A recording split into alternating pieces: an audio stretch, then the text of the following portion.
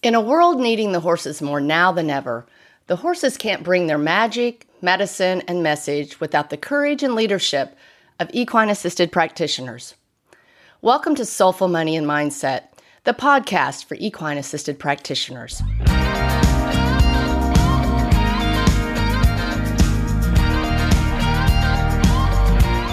Thank you so much for being here with me today, Kansas. It's a thrill to get to talk to you, especially after the Natural Horsemanship Revolution conference. That was so exciting and inspiring on what everyone had to say, yourself included, and the different backgrounds that each person came from. I mean, you're an actress, performer, horse trainer, trick roper, and I must say, I watched your roping.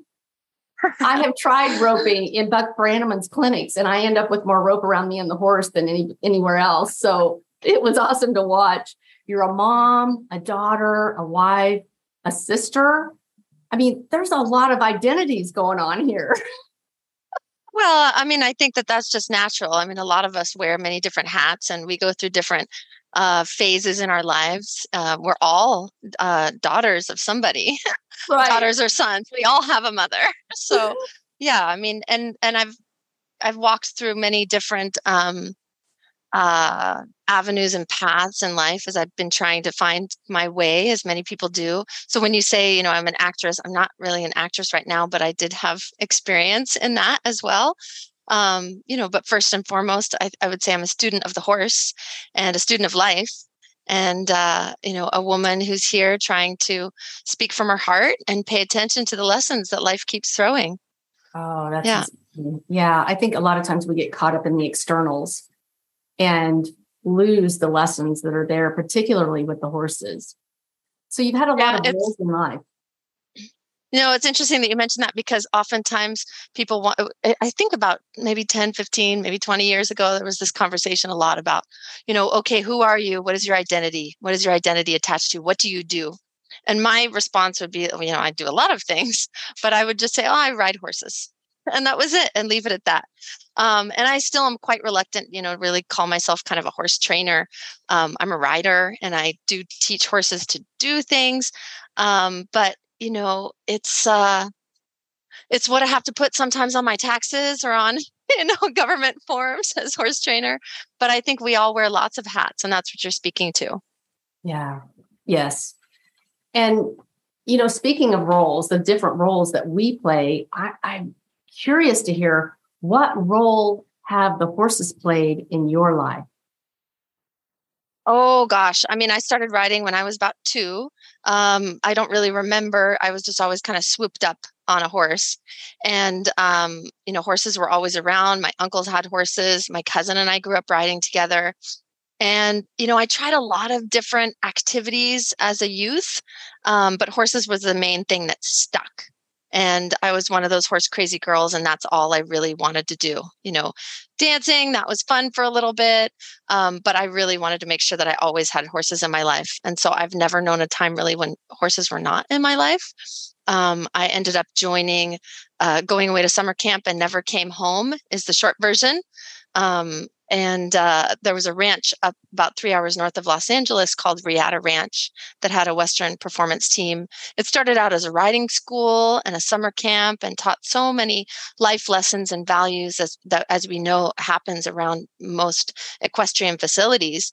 But at that time that I went, there was really this Western performance team, and I learned to do some of that trick roping that you enjoyed so much. That became a huge passion of mine, and mostly because I would say it was a bit of a solitary experience, and I had time in roping to really just kind of be alone and be in that study.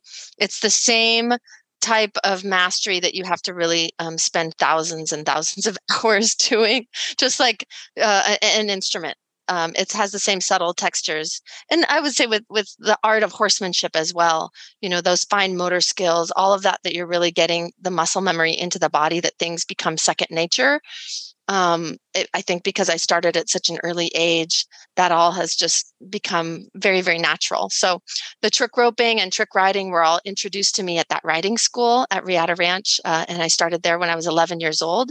And was part of a professional team as a youth, and then meandered my way up into the acting world and the stunt world, and then got invited to be a part of a production called Cavalia, where I was a trick rider and Roman rider for that touring show.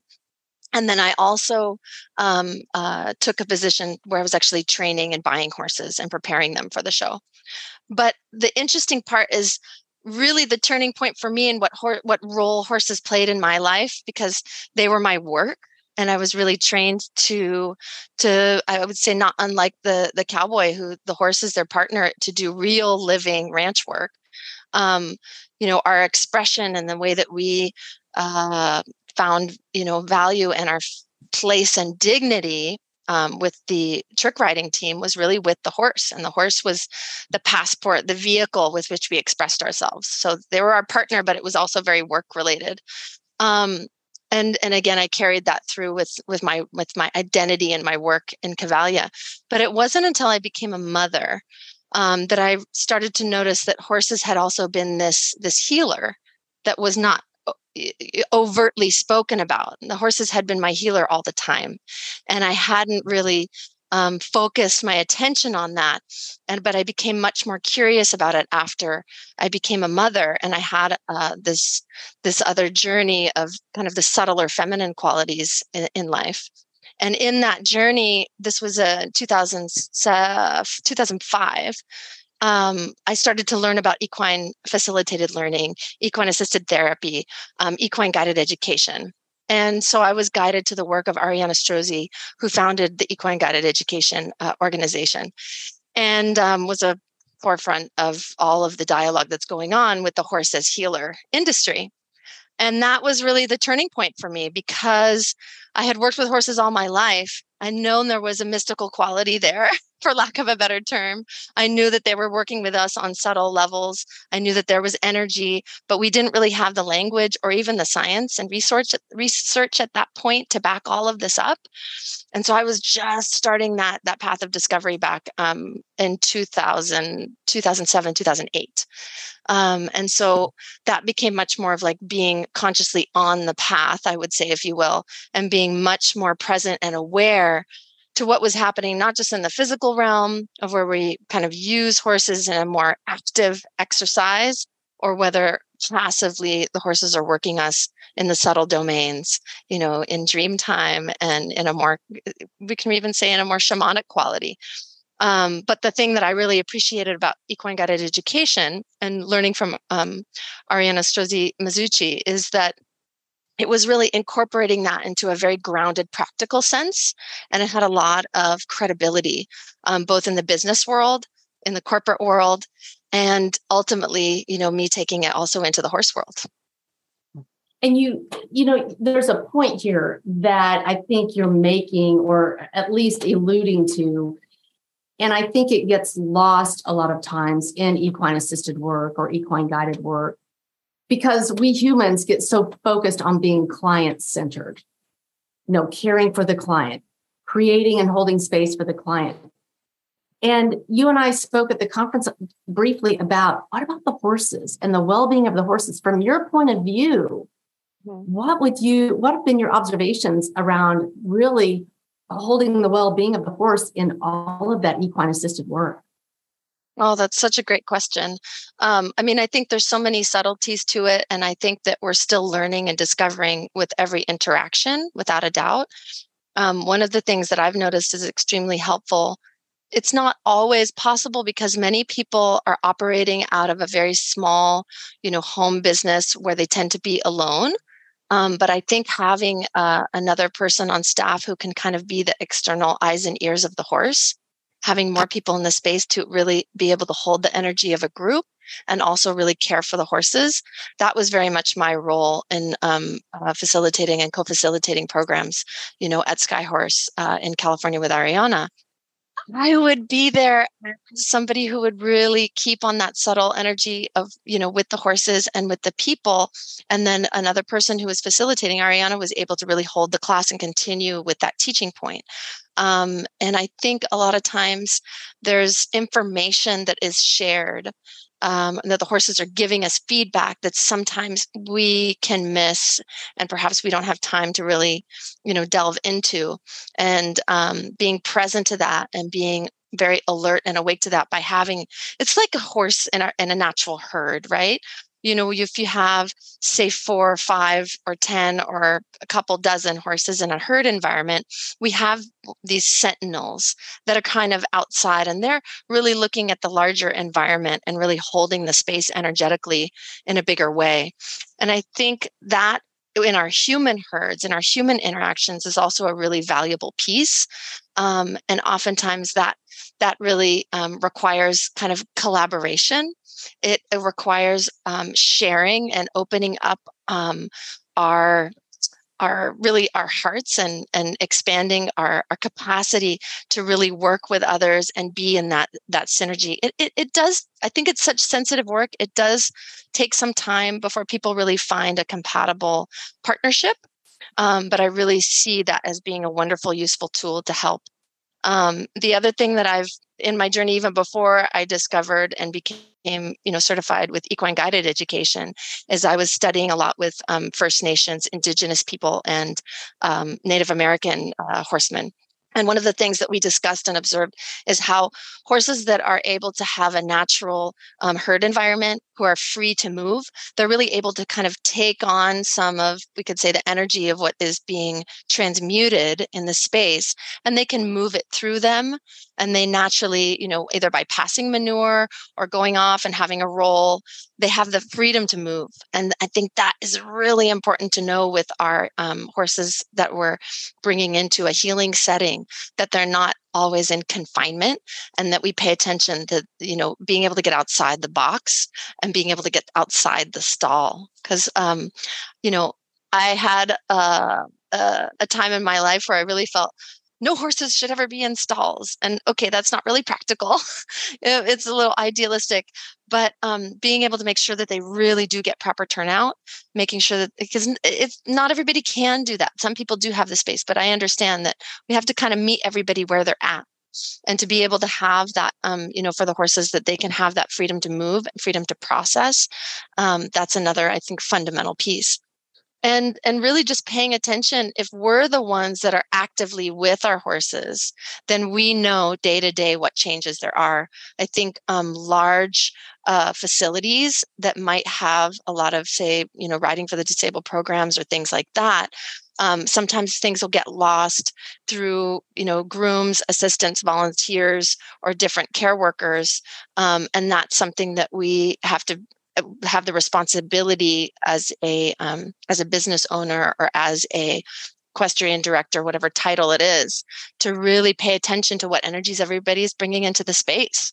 I mean, I've certainly seen it in dynamics where you have a stable of 80 horses, and who you bring in to do even the most menial tasks, they're really bringing their energy into the space, and that all contributes in multiple ways. And it's kind of like you have to pay attention to the smallest thing, because eventually that can grow and, eventually create perhaps a dissonance. And really what we're seeking is to have true, coherence and harmony amongst our herds and for, the equine partnership, so that all the information can come through as clearly as possible.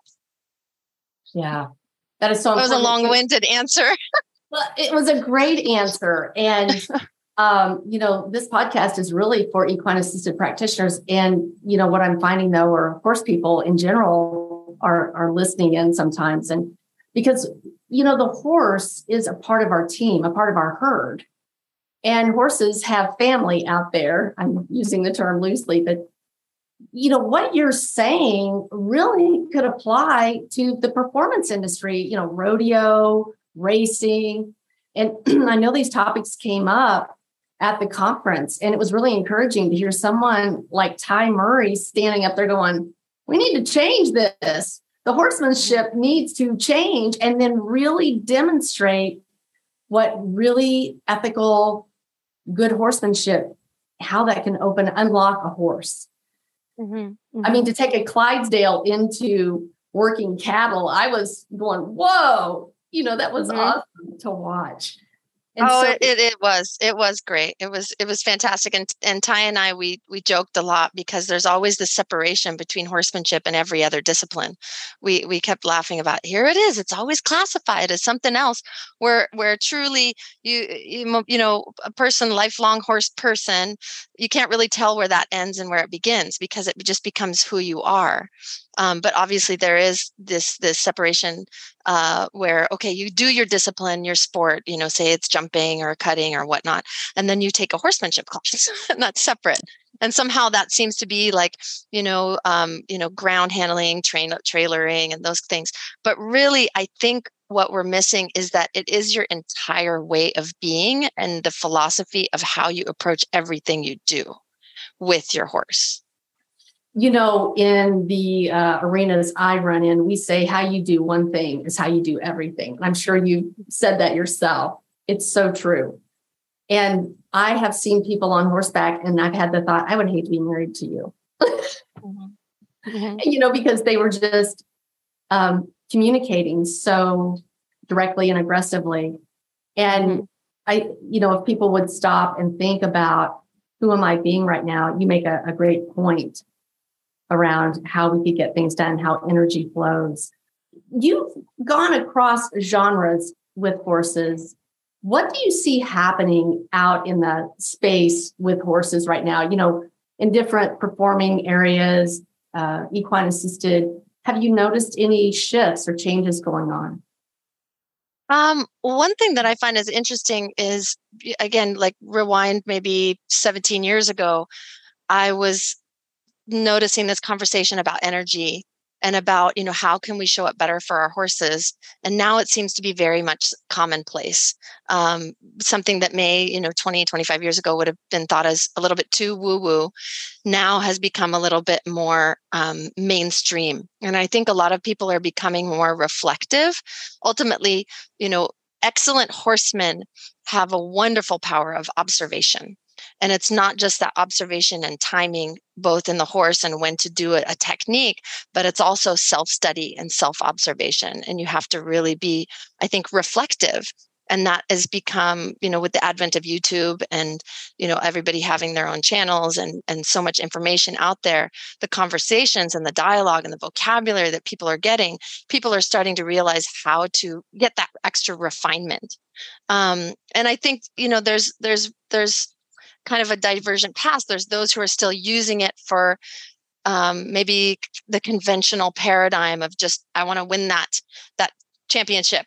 And then there's others who are really using it into, oh my gosh, I'm going to want to better my relationship with my horse so that I work on such an intuitive level that we are just completely harmonious and synergistic.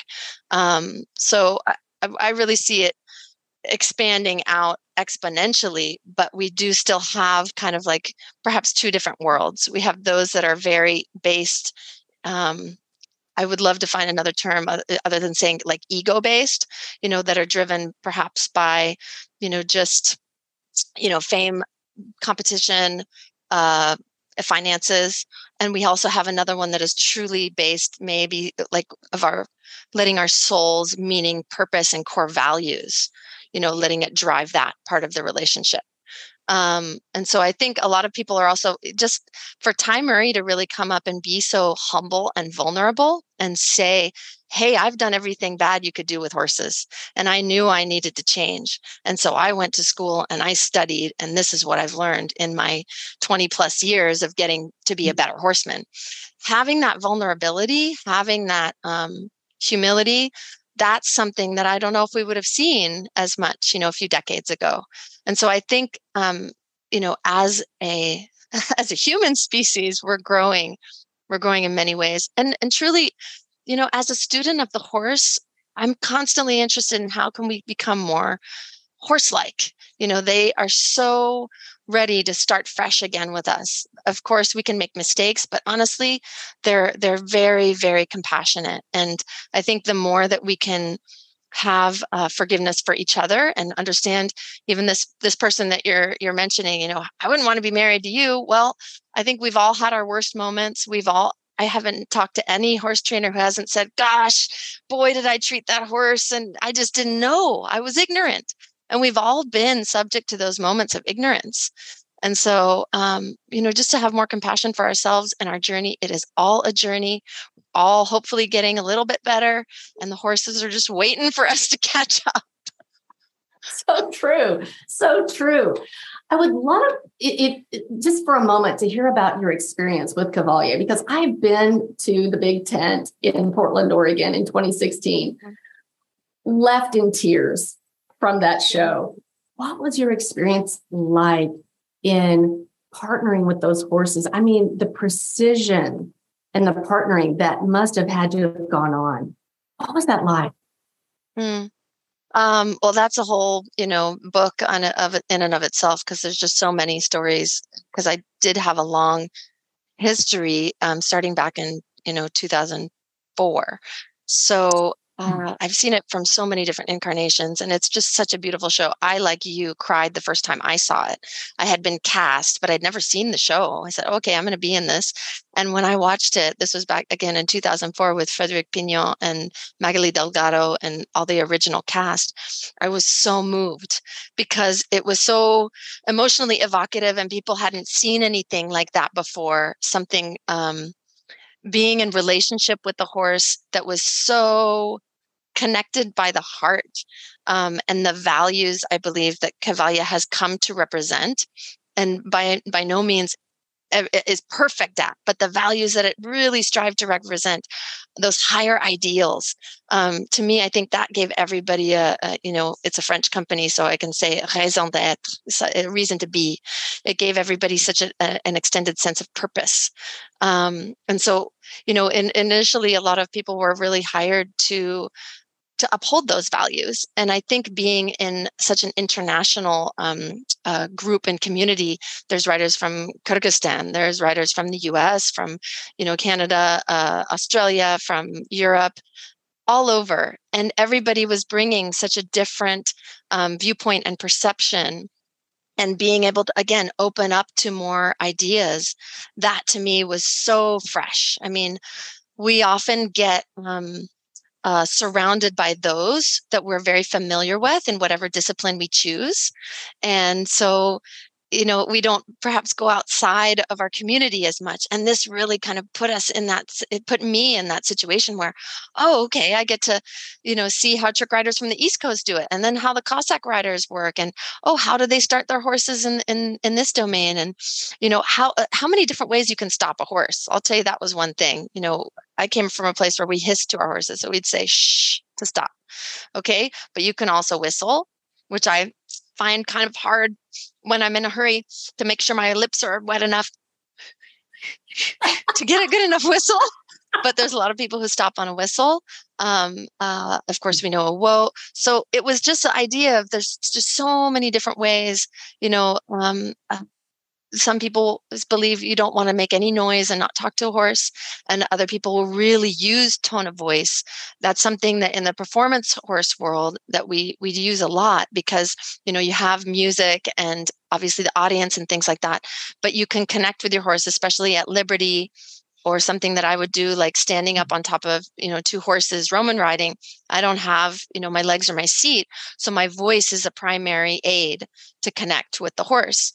And it's using a whole different kind of guidebook to be able to operate and manage. And in terms of the connection with the horses, it just never ceases to amaze me how we're always learning. And no matter how many years go by, there's always that beautiful moment. It's really nonverbal communication. Even though I talked about tone of voice, there's so many moments that are really passed in silence that I find just really beautiful about the horse-human bond. Because often humans are very, output oriented, and we do a lot of speaking. But really, to be in that nonverbal relationship and to be able to go into that silence, most riders really appreciate that. And so we would start, from 8 a.m. and finish about 11 o'clock at night. All the riders would take out all of our horses, in the morning, make sure everybody's, sound and fresh and loosened up, and they all have their turnouts and they all have their baths. And then we have various rehearsals throughout the day. And then, the show every evening, or sometimes 2 shows on a weekend. But that being said, we spend a lot of times with our horses. And that just continues to establish, the connection, as opposed to taking a horse out, a couple times a week. They're going to get out, 2 to 3 times a day. And so you're just living with them. And I think that is something that, it's just extraordinary. And, doing rodeo that I did for the first 9 years of my riding career, you go and you have a pretty big show season and you do your show on the weekend and you go on to the next one. But to do, 7-10 shows a week, 260 dates out of a year, that's a different mindset. And so where you get with your equine partner, your co-star, how you keep it fresh in terms of, not getting sour because you have to go out and do it again. That becomes such a skill. And I think it really shows a testament that if horses really don't want to perform, we can't put them on stage, basically. Like, it shows up really quick. So the ones who are there, they really want to be there. And quick story, but we had like a great trick riding horse, but he was really uncomfortable on tour, and he would be really kind of false colicky, and didn't matter. He was, totally sound, but he just didn't work out, and we would never want to put him in that situation. And so we found another home for him. He ended up getting adopted out to another, person who used to be in the show. It was great. But just, those kind of values, we wouldn't keep horses that, needed to have injections. If they were getting to the point that they, needed injections, then they would, we wouldn't put them into that kind of rigor. So all of those ideals and all of those values just felt really good about being a part of. And that's another reason, I think, why, showing up every day and being a part of that team, riding for that brand.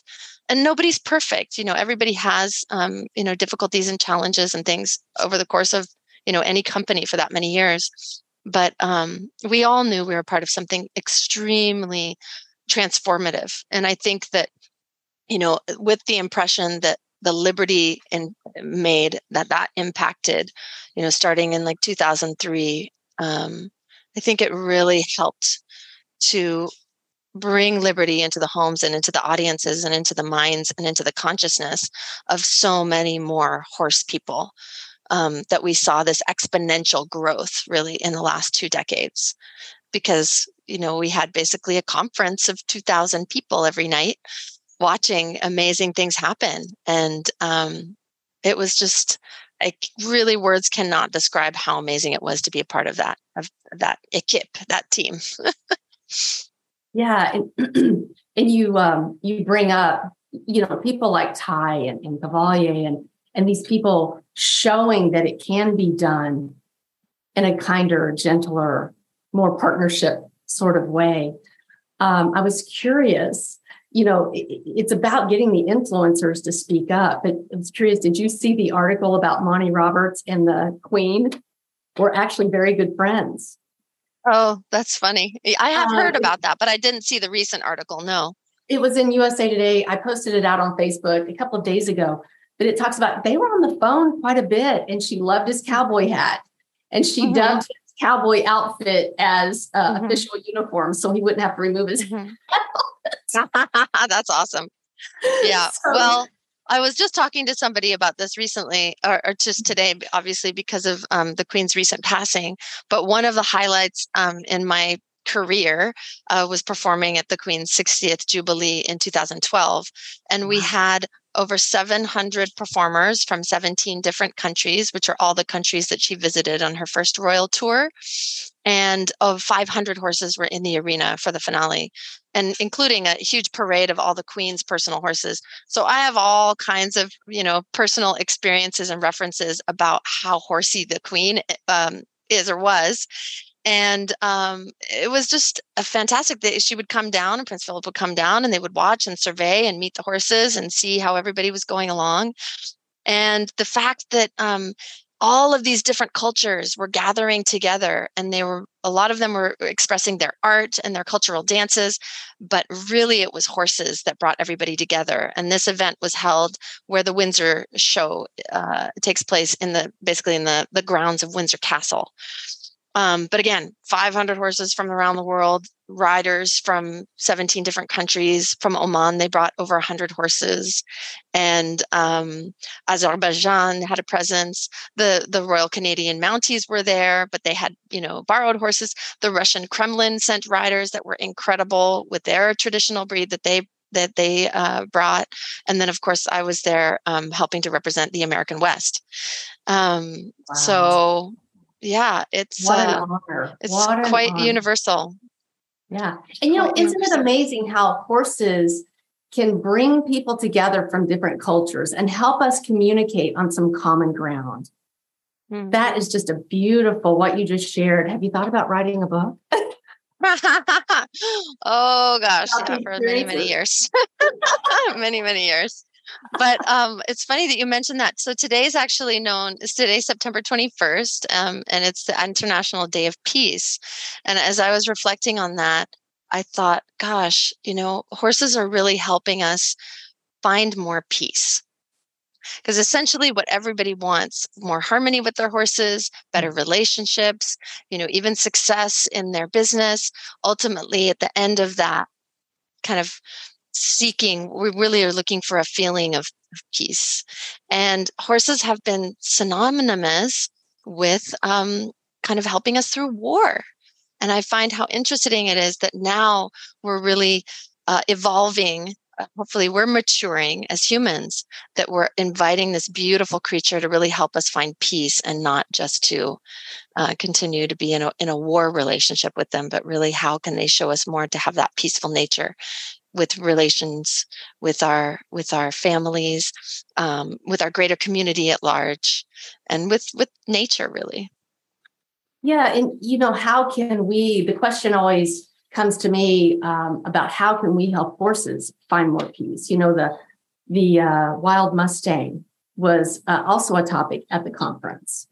And there have been a lot of documentaries and opinions about the wild horses. I know there's the Wild Beauty Foundation. The Ashley Avis looks like she's getting ready to put out another movie about the Mustangs.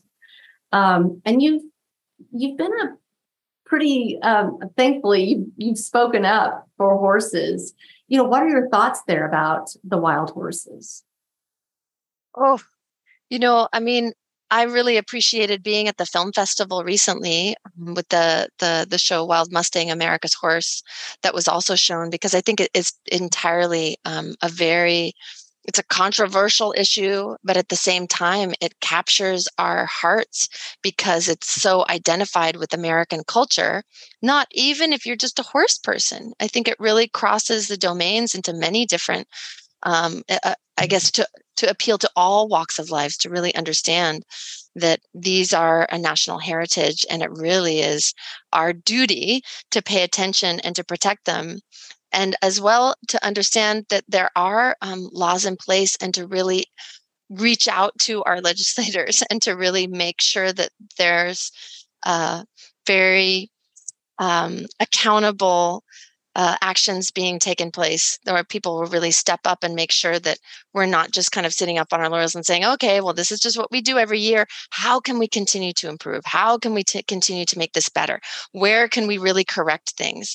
I think if everybody were to come together and be able to come to the table and have more dialogue, I think that has come up so many times as the number one thing that we can all do is really get these voices out. A lot of people don't know. It's very common in the horse industry. We think like, oh yeah, everybody understands, the issues that wild horses are facing.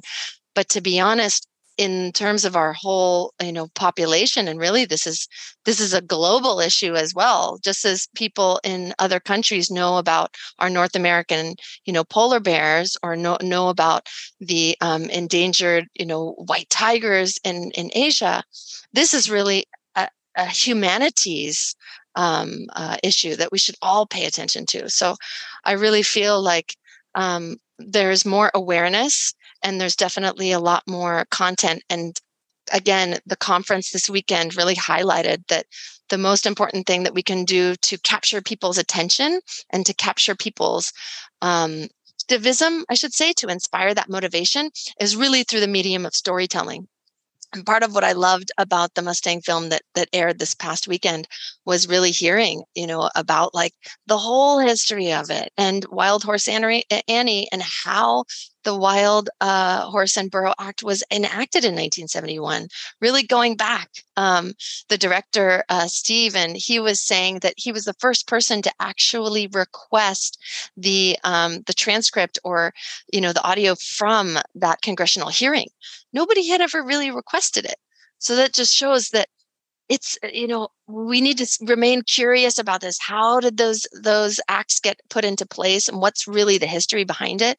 And then continue, just as we are constantly kind of debriefing, our businesses and looking at our bottom line and how can we make corrections here? We need to continually be active about how we can continue to improve, the situation, really state by state and region by region and as a whole country. It's really our responsibility to continue to protect the lands and to protect the access for the wild horses at this point. Yeah, I think people don't realize that there's a lot more at stake. Those of us who are horse lovers, horse enthusiasts, even make a living around horses. A lot is at stake because how we get the public attitude and the public understanding can impact our own businesses.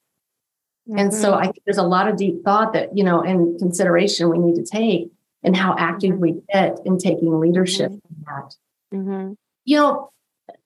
Final thought here. I'm often promoting to equine assisted professionals that the best way that we as an individual can promote the gifts of the horse forward and elevate their value in the public's eye is to simply get our brilliance out there. This is the work that we do. We would love to help you with your conundrums, just putting it in a general term.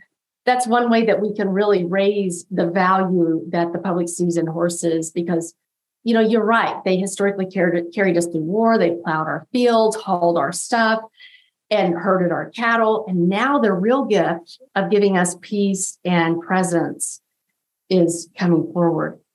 What advice or in what ways do you see that we equine assisted professionals can help further the work with horses and elevate their value?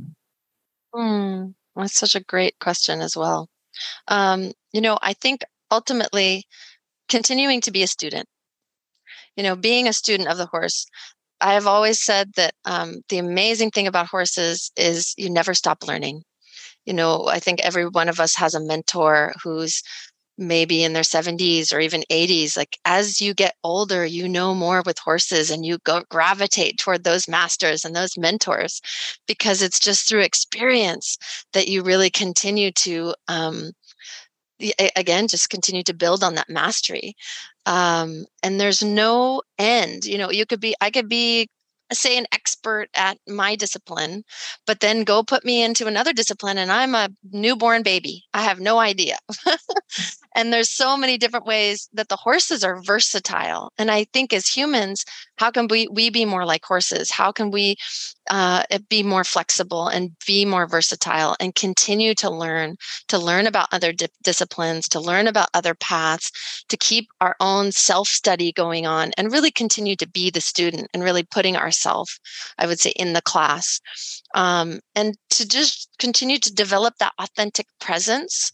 You spoke about how we can continue to make it better for our horses. And I think, being that peaceful presence and really being mindful of what energy we bring into this space, into every herd, into every home, into every interaction, the more mindful, the more we can expand our own sense of observation, self-observation, reflectiveness, expand our awareness, the more we can show up better for our horses and for the people that we're around. And again, I'll always circle back to the horses are infinitely non-judgmental. They might have a reaction. They might pin their ears. They might kick and squeal and bite and even leave marks or scars. But then they get over it and they've all found their place. They don't hold grudges. And I think we can learn a lot from having more compassion with ourselves, having more compassion and forgiveness with each other. I'm constantly striving to just, how can we be more like the horses?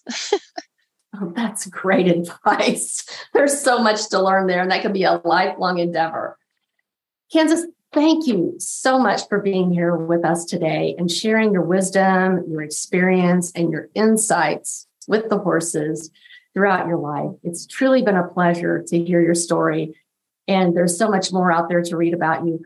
But is there any place where you're going to be performing or doing anything in the future where people might catch up with you or offering some clinics? Oh, that's so interesting. Lately, I can honestly say this, I'm in a real transition point, and it's exciting because I'm not doing as much performing, although I love to, and it's fun, and I'm not turning things down, but it's just not becoming the forefront of my my offer at this point.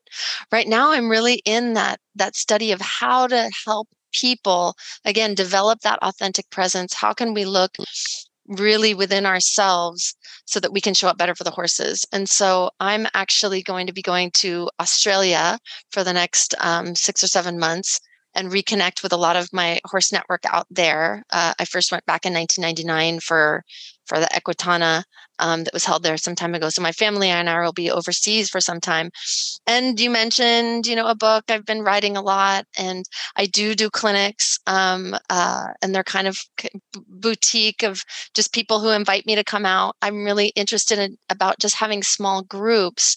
And even though trick riding is kind of a thing that attracts people and kind of gets them in the door, the thing that I've been having so much fun with is really just building better confidence, building better balance, learning about ourselves. It's not so much the end result about it, but it's about what we learn along the way, and having those discovery sessions is really what I've been putting more and more energy to. So when I come back to North America, I've lived this gypsy life for many, many years. And when I come back to North America with my family, we haven't really decided where on the map we're going to land. So might be in Canada, might be East Coast, might be West Coast, might be the US. But that's part of what makes it really exciting. I feel like I'm kind of like a horse myself. And so I'm in a migratory pattern at this point. And, shifting sands, I'm ready to see what's next, what's turning. How exciting. Well, safe travels to you all. And it sounds like a wonderful, exciting journey and adventure that you're getting ready to embark upon. Well, keep us posted out here so we can catch you should you offer a clinic or something coming up. Yeah. I'll definitely be back in Montana. I was just speaking with some of the organizers for the Montana Center for Horsemanship. And so I'm still going to be connected with them and offering some things for their students, as well as be back next year for the conference. So yeah, there's always plenty of things. Great. Thank you again for being here. Oh, thank you, Laura. It's my pleasure. Thanks for having me on the podcast. Yeah. Oh, and I would be amiss if I didn't say, keep it soulful.